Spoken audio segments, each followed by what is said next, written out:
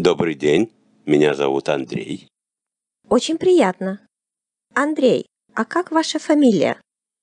Моя фамилия Иванов. А отчество? А мое отчество Петрович. Я Андрей Петрович Иванов. 你好，我的名字是Andrie，很高兴认识你，Andrie。你姓什么呢？我姓 Ivanov。你的复名呢？我的复名是 Petrovich。我的全名是 Andrei Petrovich Ivanov。